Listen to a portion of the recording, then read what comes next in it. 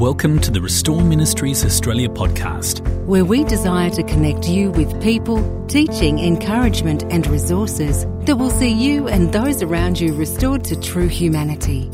Join us as we seek to help you apply the grace of God onto the details of your life. Well, welcome to the Restore Ministries podcast. My name's Peter Sondergill. I'm one of the directors of Restore Ministries, and so good to have you with us today. We've got Tim Lane with us all the way from the United States. Good morning, Tim. Good morning. Yeah, it's more like evening here. Of course it is, mate. Thanks for joining us today, mate. Can you just tell everyone a little bit about yourself? Tell us about your family, what you do, a little bit of your background. Just help us to get clued in a little bit to who you are. Yeah, I'll start with the more important stuff. So I've been married 32 years as of August 12th this year. Just a few weeks ago, Barbara and I celebrated our 32nd anniversary. So, and we've known one another for probably 35, 36 years, but married 32 years. I have 4 grown children from 30 down to 24. My 2 oldest are married, and my oldest, who is my daughter Hannah, is married and has 2 sons, so I have 2 grandsons. So that's the big stuff. That's the most important stuff. Yeah, it is. What do the grandsons call you? What's your name? They call me Papa. Nice. Yeah. So one is a little over 4, and the other one's almost 2. And then just in terms of ministry, I became a Christian in 1979, which is decades ago, over 40 years ago. And went to college, did campus ministry on a major university campus in the South. And after that, I went to Westminster Theological Seminary, 1987 and 91, helped pastor and then pastored a church for 10 years, 1991 to 2001. And then from 2001 to 2013, 14, I taught in a seminary context where we helped pastors think about more counseling-related issues, which is something that pastors are often not trained in or skilled at. Yeah. So we had an opportunity to help them. And then in 2014, moved back to the Atlanta, Georgia area where I'm located now. And I started a nonprofit, Institute for Pastoral Care, where I really go in and I help equip churches to think about how do they care for their people well and what role they play. But in addition to that, I started a counseling practice, Tim Lane and Associates, and I actually do a lot of counseling individuals, lots of marriage counseling. I have an office in Peachtree City, Georgia, which is south of the Atlanta airport. And just this past year, I added an associate who's working with me, and my goal is to try to build the practice so that we're really kind of more in a more indirect way helping churches, and then directly through the Institute going in and training and equipping pastors and elders and small group leaders. So I love what I'm doing. Yeah. Well, it sounds like you got your hands full. You know, I'm very fortunate and very thankful that God is blessing the work I'm doing, and I'm getting to use the gifts and also the experience that He's given me, good times and hard times that He's using as I work with people. Yeah, so good. Well, it's great that you've made yourself available for us to have this conversation today. We're doing a podcast season on identity and a whole bunch of different thoughts around that, the things that threaten our sense of who God's made us to be. How do we live into who God's made us to be? And one of the things we're really keen to explore today is just how personality tests and psychometric tests, which you and I have done a bit of that together, and when I say that, I've done a psychometric test, and you've given the results to me on that, and also to some of my staff, and found it really, really helpful. Can you just kind of kick us off in this whole topic of personality and psychometric testing and identity?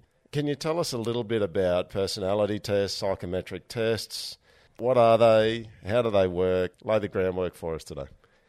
Yeah, so the whole idea of personality really goes back, as far as we know, back to Hippocrates, and just the 4 basic personality types that he identified, and it has to do with extroversion, introversion, task orientation, people orientation.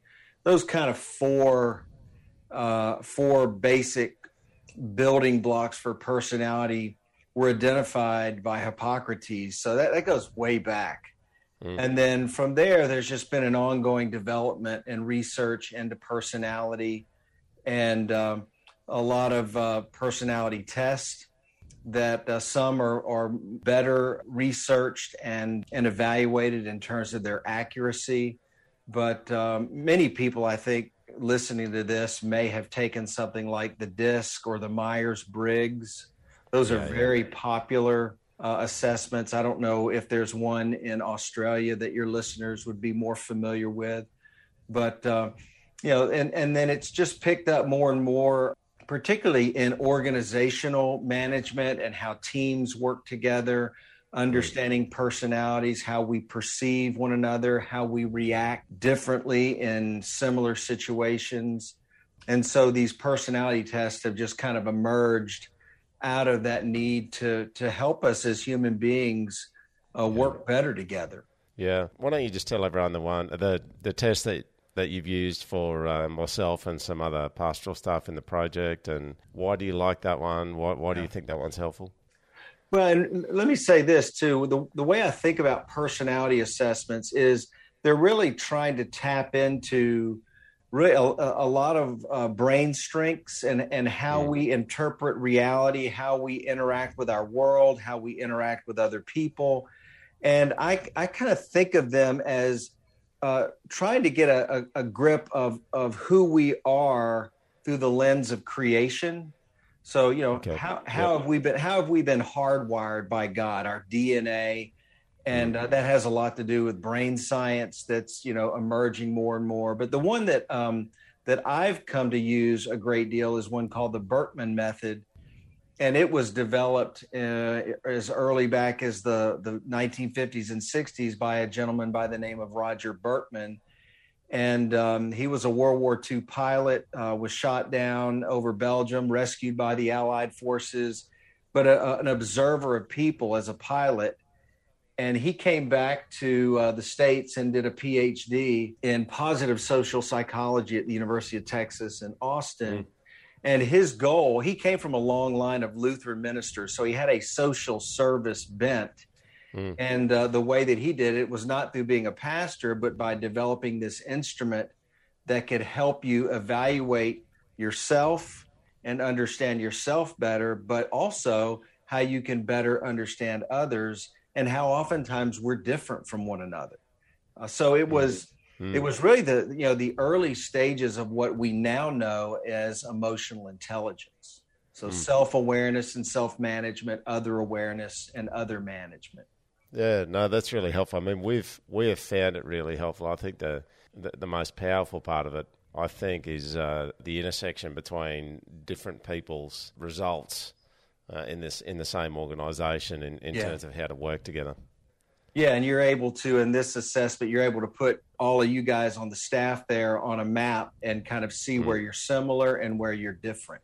And that just, what I think that does is, if we can do that soon enough, sometimes it can prevent us from, in our circles, particularly in church context, immediately kind of going on a sin hunt, or a character flaw in another person, when in essence, it may just be a difference, a difference of perception and perspective, that if we don't manage that well, then it gets into sinful responses and conflict, and it can create a lot of mayhem in organizations. And I've just been a part of church staff and organizational staff where I see a lot of that happening.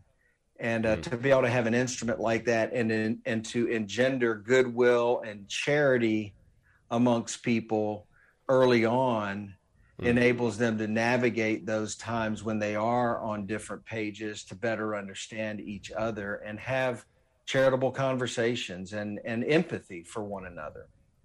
Yeah, absolutely. I think you're right. I mean, there's a lot of things in the world that we receive as personal, and they're not really personal. Yeah. I think about that with my kids. it just gets so complicated when you hear things as being a personal thing that aren't necessarily a personal thing. It just makes it much more intense and difficult. And certainly the case in the church and in organisations where you do have those differences, and there's a tendency to kind of make it personal when it's not personal, and then all of a sudden it's way more gnarly and complicated than what it necessarily needs to be. Yeah, exactly. And then you get hurt feelings, and then people digging in and defensiveness and criticism, and you're off to the races, you know, and it happens so easily. You know, and I actually use the Berkman with couples that I'm counseling to help husbands and wives understand their personalities and how they're just different. You know, a lot of our problems in marriages are connected to the fact that we're different. What's interesting is that's oftentimes what attracts us to one another. You know, we're attracted to someone because they're different than us. They draw something out in us that we're not used to. And but then you get married and you're like, oh, now I have to live with this. You know, and how do we navigate marriage life given the fact that we're two very different people oftentimes in different ways? So. Yeah, absolutely. Well, the old line, opposites attract, I remember seeing it as a young guy, opposites attack as well. Yes, it can go both ways. That's right. Yeah. Hey, take us a little bit more down the track of the helpfulness of personality tests, psychometric assessments. Give us some more. Just flesh that out a little bit more for us. What's good about them? What's helpful about them? Well, when you think about what they're measuring, it starts to become obvious. So like the Berkman method that I use measures a lot of different things. One, they measure interests, things that you enjoy doing that energize you. And these are things that you want to be aware of because you want to make sure they're in your life. But then they also measure the ways that we interact with our world and with one another. And there's something called the 5-factor model, Ocean, that measures 5 basic kind of personality traits. So openness, that's our willingness to engage with change in our environment. Conscientiousness is, you know, how organized or not we are. Extroversion, which is measuring our sociability. Agreeableness is measuring, you know, how much of a people pleaser are we? Are we pleasing and agreeable? And then the N in Ocean is neuroticism. How stable are we emotionally? That's the 5-factor model that pretty much all personality assessments are based on. And sometimes they may come up with a different number of measurements, but the Berkman breaks that down into 9 things that it's measuring. So our social energy, our physical energy, emotional energy, self-consciousness. These are the technical names for them: assertiveness, insistence, incentives, restlessness, and thought. And when you break those down and define them in terms of what they're measuring, you can see how incredibly important they are for human interaction, you know, particularly in the workplace. And knowing yourself is really important because now I know how I show up. And sometimes I'm not self-aware. I don't know how I show up. And we all bring strengths to the table. And those strengths can be really, really good. But sometimes too much of a good thing can be not so much of a good thing, you know? So I'm more, I have a lot of social energy. So I show up, I'm very warm and agreeable. And that can be a very, very useful thing. But sometimes I need to dial that back.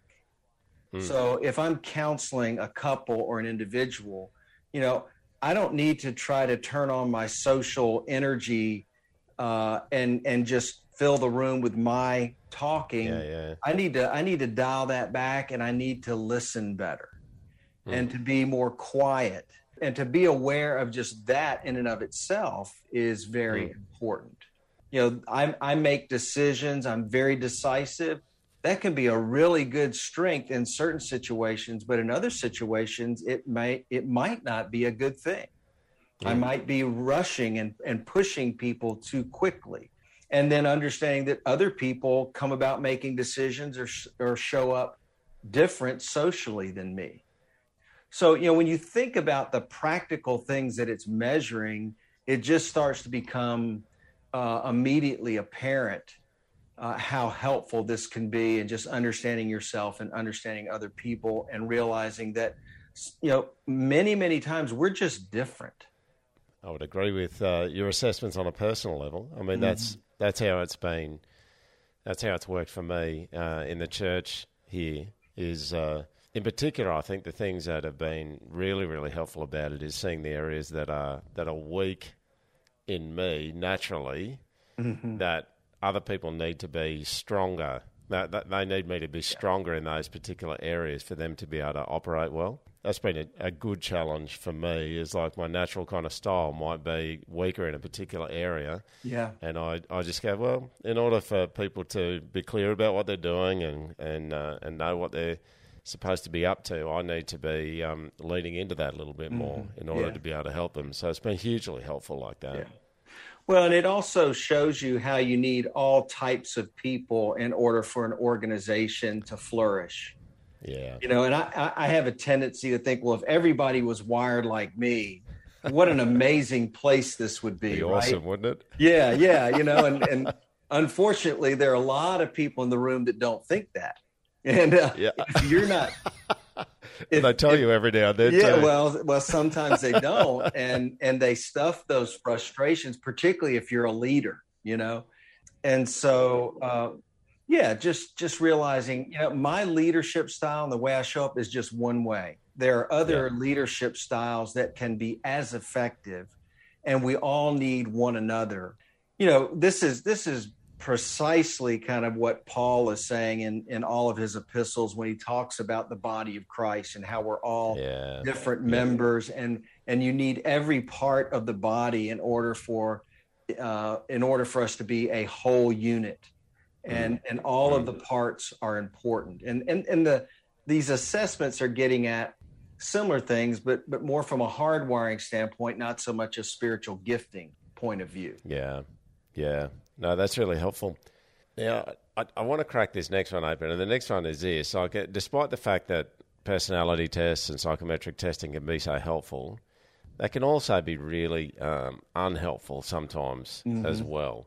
I mean, most of us have had the experience at a street level, I would imagine, of people getting particularly fascinated by personality tests. People get in there and they do it, and then all of a sudden everything that you do is kind of pigeonholed into whatever the results of that test were. Right. And so it becomes this constrictive kind of box around us. Can you just flesh that one out for us a little bit too? Like how can personality tests become an unhelpful definer of our identity and kind of this sovereign voice in our lives, rather than us being attuned to God and who He's made us to be? And can you just flesh that out for us? Yeah, that's a really great question, and I often have to kind of factor that in when I'm working with people when I use the Birkman assessment. One of the things I like about the Birkman method is it's very nuanced and complex if you will allow it to be. All of these personality assessments can be used to pigeonhole other people.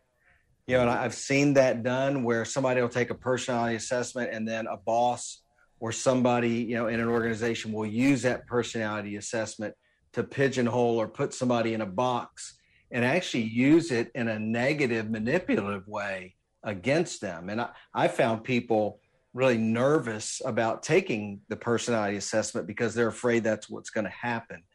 So there is a danger in using them that way, which is not the way that they're designed to be used. They're not infallible. They're not the Holy Spirit. They simply are gathering data based on questions that have been developed and tested and verified over time. But you hold loosely to the results, and you want to always recognize that we're much more complex than any personality assessment can ever capture. The way God has made us and how unique we are in terms of our own DNA. And so that is a danger, using them actually as a weapon. We can weaponize a personality assessment and use it against somebody. Somebody can do that with us. And so you want to understand and hold loosely to the data, but just say, what is this telling me about myself and you? And does this ring true to our experience and the way that we've interacted? What can we learn from this as Christians? How can we allow this insight into how we may be wired lead us to greater humility and empathy and compassion for one another? And then another, I think, error that often happens is people take a personality assessment and they say, okay, this is who I am. I can't change. Yeah. And so they take, okay, this is a view of who I am through the lens of creation. And they then dislocate that from the doctrine of sanctification and say, well, this is just who I am. I can't change. And you're just going to have to get used to it. Yeah. Yeah. And so I like to think about personality. There are certain things about us that are never going to change. The way that we're hardwired. I am always going to be more extroverted, but sanctification can come alongside of that hardwiring, and it can teach me what is now known as emotional intelligence, what the Bible calls wisdom. And I can say, this personality assessment has shown that I tend in this direction, and I want to be self-aware. I want to be wise about that particular strength again, and realize, does this situation call for me to express that strength, or is it calling for me to dial it back and be more sensitive in the moment? So one of the things that the Berkman assessment measures is, are you a direct person, or are you more tactful and indirect in your interactions one-on-one with people? We've talked about this. I tend to be very direct. And there can be times when that's very, very refreshing. People say, okay, Tim just kind of put it out there, and that's what we're dealing with. And there are other times as a husband and as a father, I have 4 kids, where my directness has actually created more problems. Yeah. And so, again, I'm asking myself, okay, how does the gospel, how does an understanding of my growth in grace shape the way that I allow my personality to show up in each and every situation that I find myself? And so I talk about how sanctification runs along the contours of our personalities, but sanctification also grows us in wisdom to know when a particular expression of our personality will serve another person well and when it won't. Yeah. And that is a lifelong lesson. I'm about to turn 60 in October, and I'm still in learning mode when it comes to that. Yeah, one of the things we talk about up here is the different, growth is such a significant piece, and you've got the the immaturity and the growing that needs to happen in a kind of in a spiritual moral sense, where sin makes us immature and childish. I mean, the New Testament speaks to that quite regularly. But then there's also the growth, isn't there, that Luke talks about with Jesus, who was the true human. That he grew in wisdom and stature and favour with God and man. And so there's a growth that is a growth coming out of the effects of sin, but then there's a growth of the person, and that's not necessarily a sin-related thing. It seems to be a separate creational reality where we learn to drive the.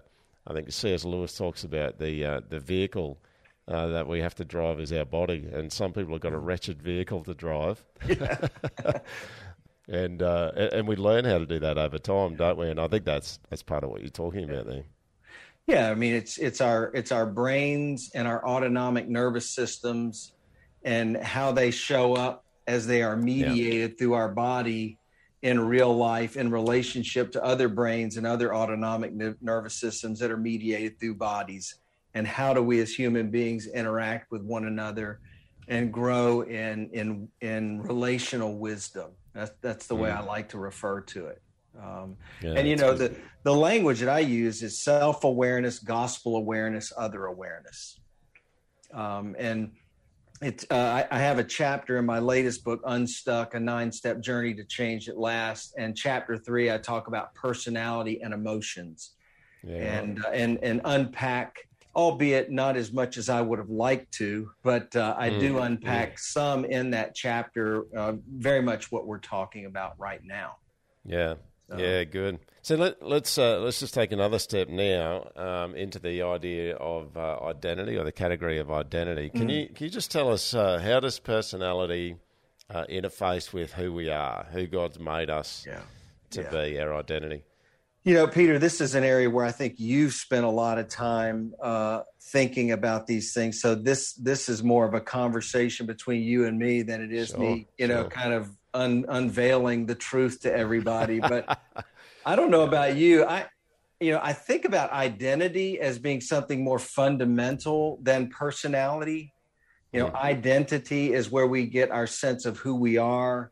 It's what defines us.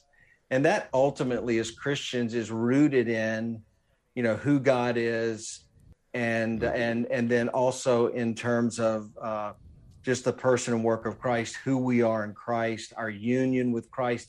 That's much more fundamental and important.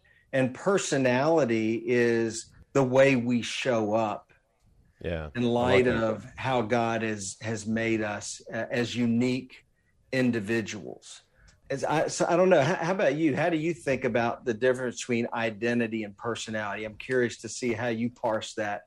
I like the distinction that you're drawing there between who we are and how we show up. It's probably a longer answer, but one of the things that that stirs my heart up in a huge way is, when you look at creation, there's so many things in creation that don't have a functional reason for why they're the way that they are. It just seems to be the overflow of the glory of God, as Romans 1 talks about. Things are beautiful, and they don't need to be beautiful to work. They're beautiful because I think they reflect the glory of God. And when I look at the diversity and the variety in people's personalities, and as you put it there, I really like that, how they show up. Yeah. I mean, I for years, I reckon for 20 to 30 years, I've been naturally just curious. I find people fascinating, and I find all the different aspects and components of how they show up to be so fascinating. And in my head, I've always thought that all of those ways that people show up and the kinds of people that people are, if you could kind of put the billions together over all of human history, you're getting closer to the diversity of the, if I can put it this way, the personality of who God is. Yeah. That whole idea of one God, three persons, that unity and diversity. Yeah. And just the glory of God. Yeah, that's I like that. It's a difference. I mean, I'd say to people that I've had times, sometimes I just like to sit and have a coffee and watch the way that people interact. I see the glory of God in it, in all of that diversity. And there is a big difference between being a people watcher and being a stalker. Yeah. Well, you know what's interesting, though? You're picking up on something. So I tend to be an extrovert. My wife is an introvert. She's wired to be more curious and inquisitive as she observes quietly other people. And introverts often aren't given the credit that they are due in terms of being very, very thoughtful, wise, insightful people.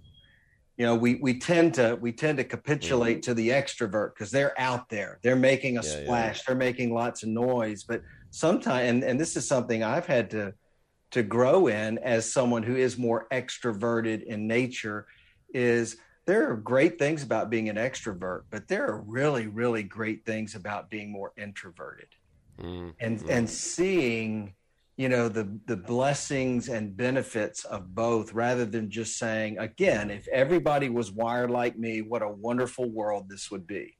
And these personality assessments teach you to appreciate that diversity that you're picking up on in terms of God's glory and how that is expressed. Yeah, Yeah, I mean, it stirs me up. I just think, man, what must the Lord be like if everything that he's created reflects his character in one way or another, and he's got this amazing diversity of persons, in inverted commas, that he's made, and the ways that they turn up. It's a beautiful thing. I love it.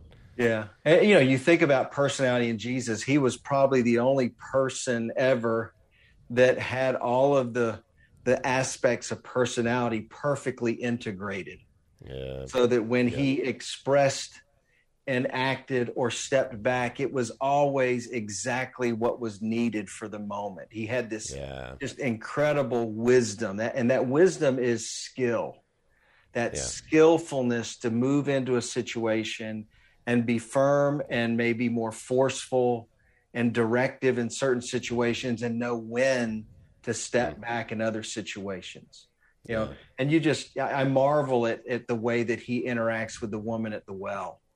Yeah. And I'm like, I probably wouldn't have been as gentle, and I wouldn't lean into open-ended questions the way that he did. I would want to kind of tell her and teach, but you just watch how Jesus shows up, and you see him as the perfect integration of all the strengths of personality.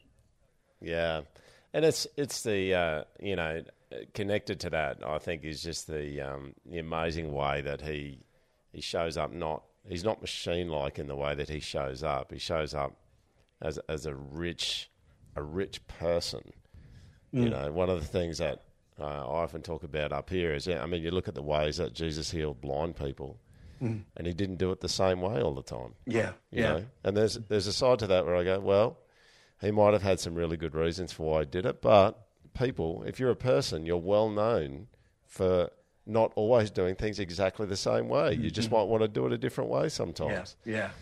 And that's the beauty. When I read the Gospels, the person of Christ looms large, and there's people all over the place that want to pigeonhole him and lock him into something. And he somehow eludes all of our straitjackets that we want to put on him. Yeah. No, very true. Very true. So if we're if we're thinking about personality through the lens of the Imago Dei and how that really is seen in the person of Jesus, it really can help us embrace our humanity as we express it, but also to be more charitable in embracing the humanity of other people and how their personalities show up. So that's really helpful. Let's finish on this one, Tim. This question. Just give us a few minutes of your thoughts about how our walk with God interfaces with our identity, with our personality. I love what you said before about how, just because your personality test has come out a certain way doesn't mean that you can't change and you can't grow. So just give us a couple of your thoughts about how those interface with one another, our walk with God and our identity, our personality.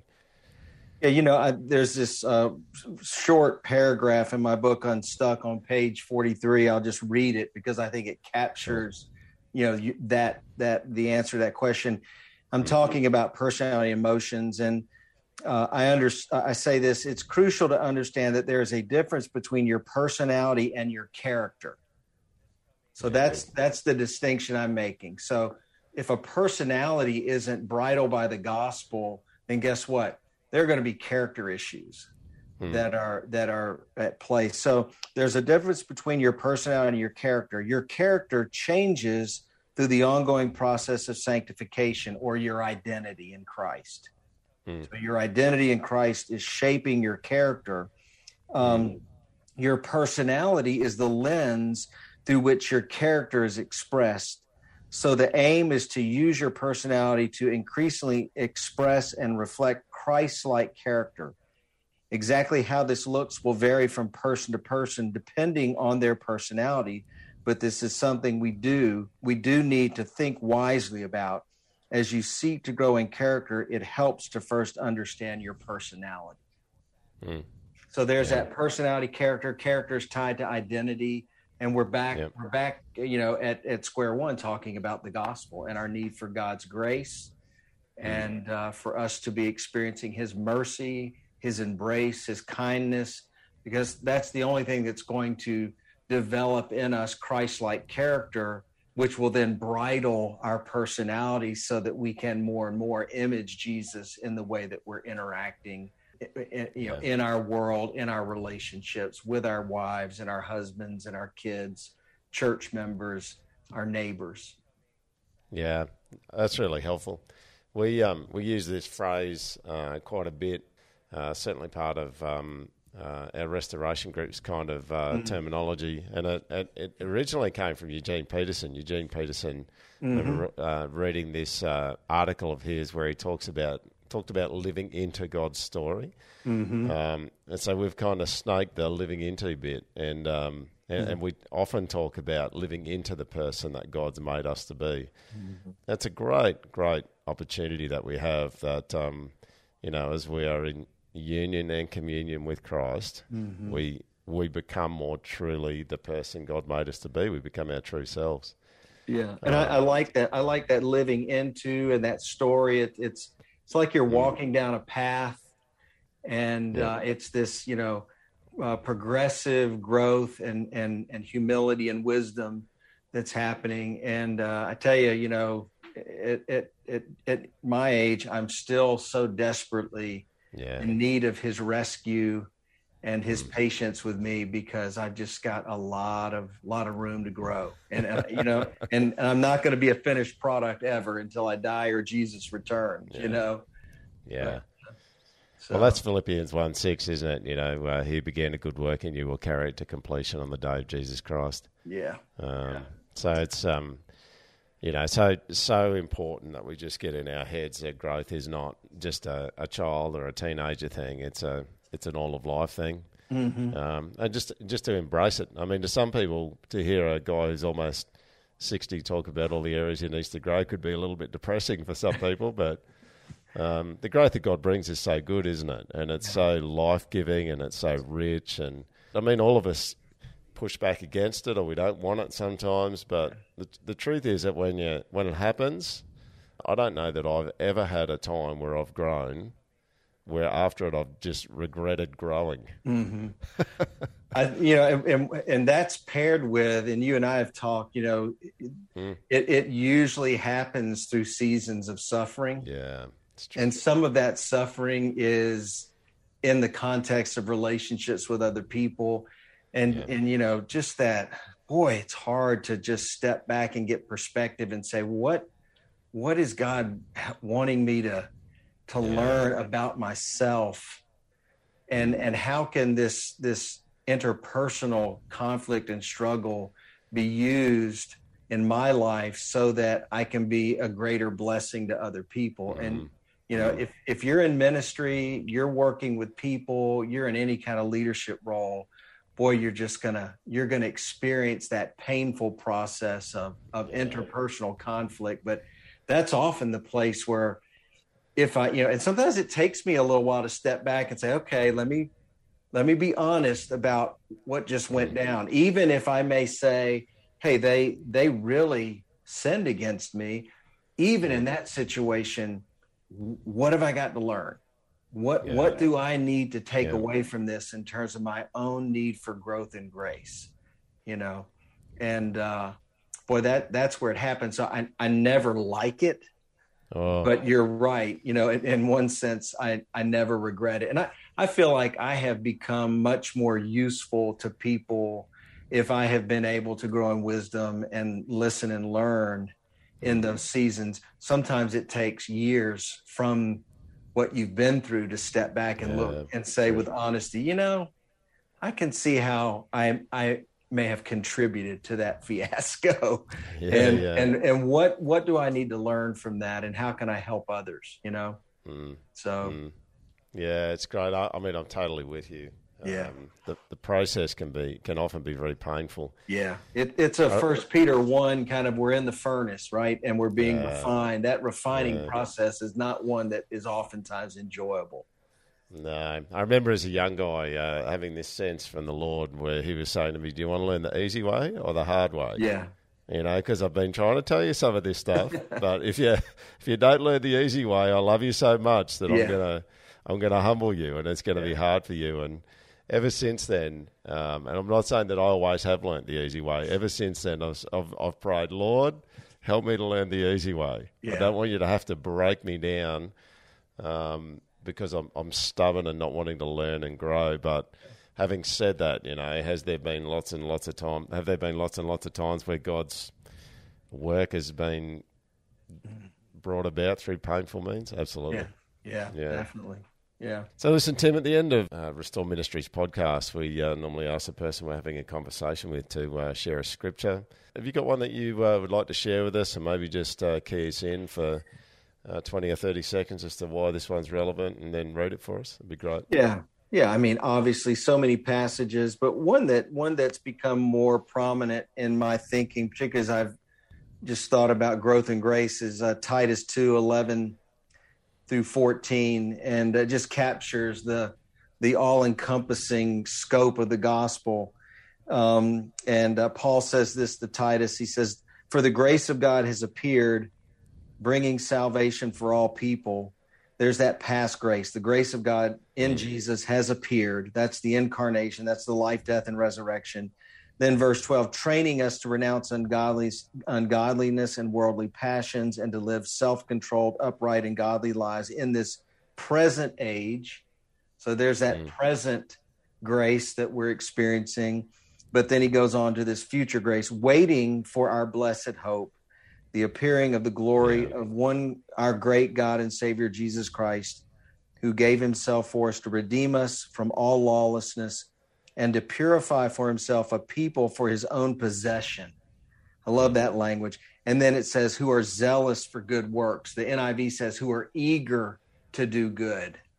And that eagerness just growing out of that experience of past grace, present grace, the hope for future grace, and this deep joy and gratitude that makes us eager to want to please God. And I need more of that in my life. You know, sometimes I can get into a rut and lose that sense of gratitude for God's grace. And so Titus 2:11 through 14 just regularly kind of brings me back in a very succinct way to, you know, what's ultimately central and just the utter scope of God's grace and love for me in Christ. That's a great thought, a great scripture for us to finish on today. So thanks for joining us. Great to have your thoughts on personality and identity, and well, I'm sure that we'll be talking again soon. Well, always good to interact with you, Peter, and have always enjoyed and appreciated our friendship, even though we're continents apart. You know. So. Yeah, I've got another good friend in America too, and I would say to you what I said to him the other day. We should be in the same country again someday. It'd be great. If we will be. We will be. Good point. I'd love to come back to Australia. So thanks, mate. I appreciate it. Good visiting with you. Thank you for listening to the Restore Ministries Australia podcast. If today's episode was a blessing to you and you would like to support our ministry, please visit www.restoreministries.com.au/donate. Every generous donation is used to further equip and serve the broader church and see people restored to true humanity. Or if you would like to access further articles, videos and resources, please visit our website, restoreministries.com.au, and head to our resources page. Restore Ministries Australia, a catalyst for Christ-centred change.